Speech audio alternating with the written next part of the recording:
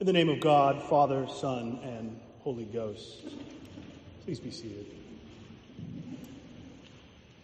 Today is a feast day. It's a celebration. It is Lent IV, or Mothering Sunday. Hence these rose-colored vestments that you see around this place this morning. And it's a wonderful, long-standing tradition that goes at least as far back to the Middle Ages. And the word laetare is Latin, and it comes from the word rejoice. At the beginning of our introit this morning, Rejoice ye, O Jerusalem. And it is a Sunday, a time of respite, about halfway through Lent, when the Lenten restrictions are lifted and we may celebrate.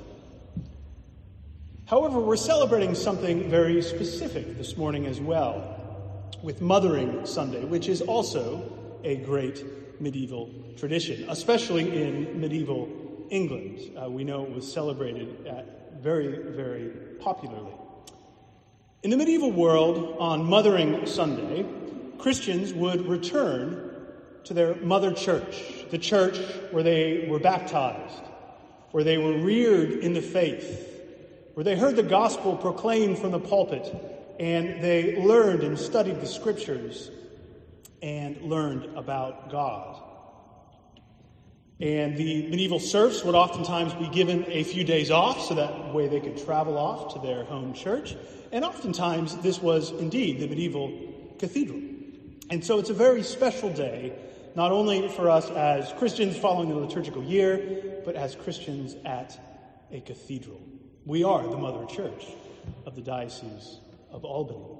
And so Christians would return to their mother church and thank God for their being brought up in the faith there.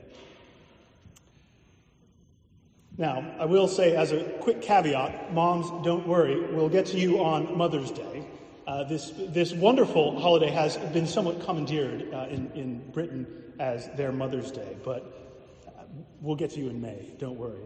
We're looking forward to that as well. But this is a Sunday about Mother Church.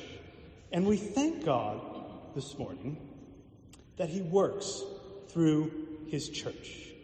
And as we'll see in our lessons this morning, as we've seen, we'll see that he works through the church, our mother, primarily by working through sinners like me and like you, working through the sacraments like baptism, and working through the proclamation of the word in preaching, in the reading of Scripture, and in study. And so in short, we could say that Mothering Sunday is a celebration, a rejoicing of the ordinary means of grace. And this is something we often miss. We are often blinded to it if we're looking for God to work in extraordinary and new ways, which he does sometimes, and he's liable to do. But this morning, we celebrate Old Mother Church in the old ways, the tried and true ways that God has said he will work and still works today. And so turning first to our Old Testament lesson, we encounter the calling and anointing of David as king by Samuel. Now, first, a bit of background before we dive in. If you'll recall, Israel did not have a king other than God at first, right? And God said, that's enough, I am your king. But they insisted they wanted a king like all the other surrounding nations. And so they begged God for a king. And so he gave them Saul, and he said, I'm going to tell you this is probably not going to work out very well for you. And indeed, it did not. Saul was a total lemon of a king. And so Saul sends Samuel the prophet, and he's also a judge as well, Samuel the judge and the prophet, to go and name and anoint and appoint the next king of Israel for him. And so Samuel, as a judge and a prophet, he's something of a sort of ancient Old Testament warlord. That would be sort of our best way of thinking of it, I think. And this explains why, when he arrives in Bethlehem, the elders of the city say, do you come peaceably? They're understandably a little worried about what might develop. And he says, I come in peace. I am here. We're going to make a sacrifice, and we're going to name the new king. And so that is just what they do. And then we have something of a funny development of events. There are a lot of funny moments, actually, in our lessons this morning. But in our Old Testament lesson, it's almost laughable, right? So all of David's brothers, the sons of Jesse, all line up. And it's something like, we should picture in our minds, something like America's Next Top Model, right? They're all lining up, and here Samuel has an idea in his head of what he thinks a king should look like. We all have ideas in our heads, I think, of what we think God should be doing and how we think God should act, either subconsciously or consciously. And so Samuel's got an idea of what the king looks like, what the king should look like. And so he kind of goes down the line. He's like, well, I think he looks like a king. I think he looks like a king. And every time God says, no, no, no. And then God says, the Lord does not see as mortals see. They look on the outward appearance, but the Lord looks on the heart. And so Samuel almost misses it because he's got an idea in his head of how he thinks God should be acting. But God is God, and he picks who he wants, and he works the way that he chooses and says that he will work. Now, we shouldn't mistake this as a sort of moral lesson about don't judge a book by its cover. That's true. We shouldn't judge a book by its cover. We shouldn't judge people based on how they look, right? We should think about their hearts. However, what is being said here, I think, in our Old Testament lesson is even deeper. That is to say, if we look at David's heart, he doesn't have a good heart, right? We only need to read on a little bit farther in the Old Testament, and we'll see David is a liar, he is adulterous, he is a murderer. And so this is not a statement that David's heart is inherently good. But rather, it's a statement that God looks at all of our hearts. He looks at David's heart, and he sees how bad it is, how steeped it is in sin, and he still loves us, and he still elects us to work through. He still chooses sinners like us to work through in his church.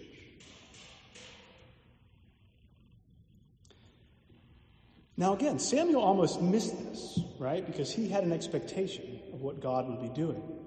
But God has always said that he will work through each one of us in his church. God works just as he always said he would, just how the law and the prophets predicted, through Jesus, ultimately, a suffering servant. He works through sinners like us in his church. And so we celebrate that, firstly, this morning. As we celebrate Old Mother Church, we thank God that he works through us. Secondly, and when we turn to our gospel, we see the other two ways, I think, that we celebrate, we rejoice this morning about how God works. In the Gospel of John, in our passage this morning, we see that God works in sacrament and he works in word. The heart of our gospel lesson this morning, there's so much we could talk about from it. You all did very well, by the way, standing that whole time. That was a long one. And there's so much there. But the real heart of it, I think, is that we see here this blind man being enlightened. He's the real heart of this narrative. That's the kernel. And so we see through this how God works in his church, how he works to enlighten us. So, diving in, walking along, Jesus and his disciples encounter this blind man. He's blind from birth at this pool of Siloam. He's hanging out there.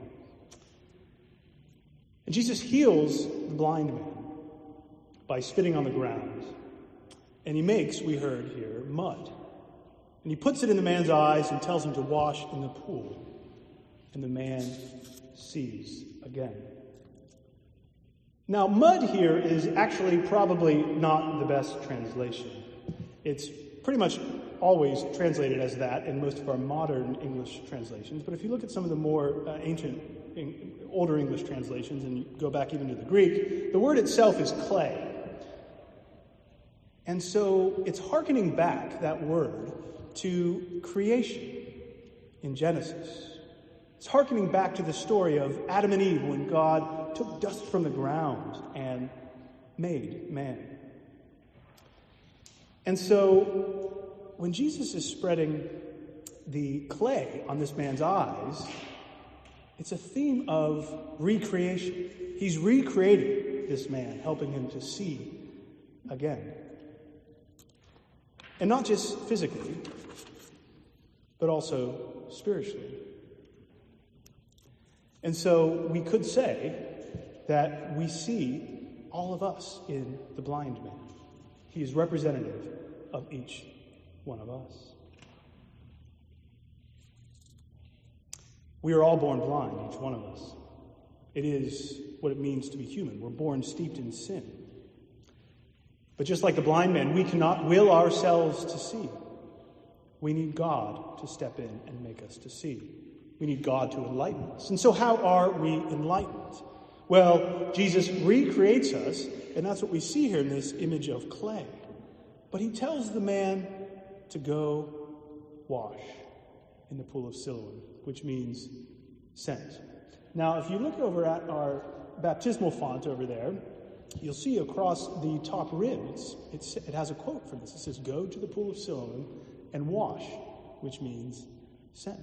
And that's because Bishop Doane, when he did that, he was he was applying a rich tradition from the ancient church that said that this is an image of baptism. When this man washes, it's an image of our baptism. And so when we are recreated, when we are regenerated in baptism, we are enlightened. This is how God works. He works through the sacrament of baptism. But he also works through other sacraments as well, of course, through Holy Communion, which we shall turn to in a few moments. And he works through all the other wonderful sacraments, if you like to call them that, or sacramentals, as they're sometimes called, that we have in the Book of Common Prayer, right? Anointing, marriage, through the clergy, right? Through all of this, God works. He has always said that he would work this way. And this is how he still works. And so we see here the second of the ways that God works in Old Mother Church. He works through the sacraments. And then finally, we see in John also the third way, I think, that God works through the church. He works through the proclamation of the word, through the reading of Scripture, through preaching, through teaching and learning and studying.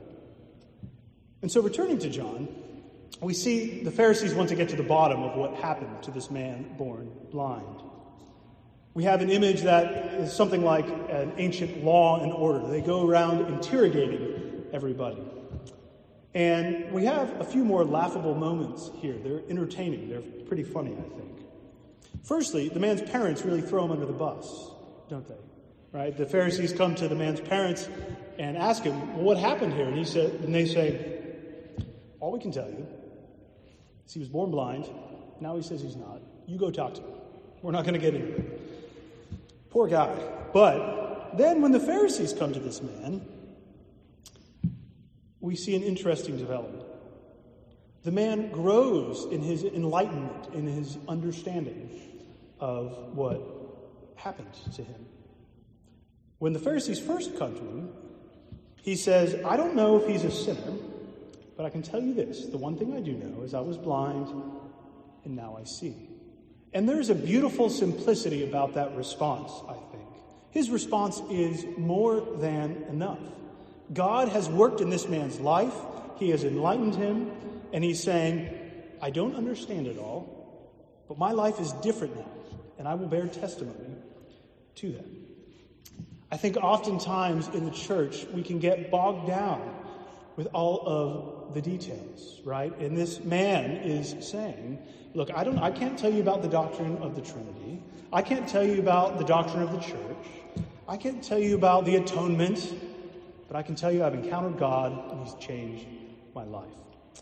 And so I think there's a lesson to be learned here, that our faith is simple and can be simple at its best. And I say that, by the way, as a PhD in systematic theology. So I'm the poster child for getting bogged down with the details, right? Getting bogged down with the details of God. But this man's response is beautifully simple. However, interestingly, we see that God keeps working in the man. Jesus seeks the man out, And he proclaims to him, "Do you believe in the Son of Man?" And the man asks, "Who is he?" And Jesus says, "I am he." He proclaims himself to him, and the man believes. And I think this shows that after our baptism, our spiritual life and our sanctification, it's a process. It's an eternal process, I think. The blind man doesn't get it right away. At first, he's a little unclear about what happened. But he slowly but surely gets more enlightened as the gospel is proclaimed to him. And Jesus proclaims to him what happened to him. And I think this shows what happens to us in the church. We are baptized, we are recreated, and we come back to church again and again to hear the word of God proclaimed to us in Scripture, in preaching and in teaching. And as the reformer John Calvin says, Jesus Christ comes clothed to us in his gospel, in the Scriptures. And so when the gospel is proclaimed, we encounter Christ, we encounter God himself. This is how God works in his church. But the Pharisees don't see it. They are blind, we hear. There are the clearest of indications that Jesus is the Messiah, that this is God at work. It's plain as the nose on their faces. God is working how he always said that he would. He is enlightening through water and through word. And yet the Pharisees, we hear, are spiritually blind because they're expecting something different. They had built up all of these different rules and laws on top of the Old Testament that were a creation in many ways of their own scholarship, their own minds. And so they thought they knew what the Messiah should be like. They thought they knew how God should act. And so when Jesus is healing on the Sabbath, when he is making clay on the Sabbath, all these things fly in the face of what they thought the Messiah should look like. But it wasn't anything new. It was exactly how God said he would work. And I think it's so often that we miss God working in the way he's always worked, when we're looking for him to work in the way that we think he should be working.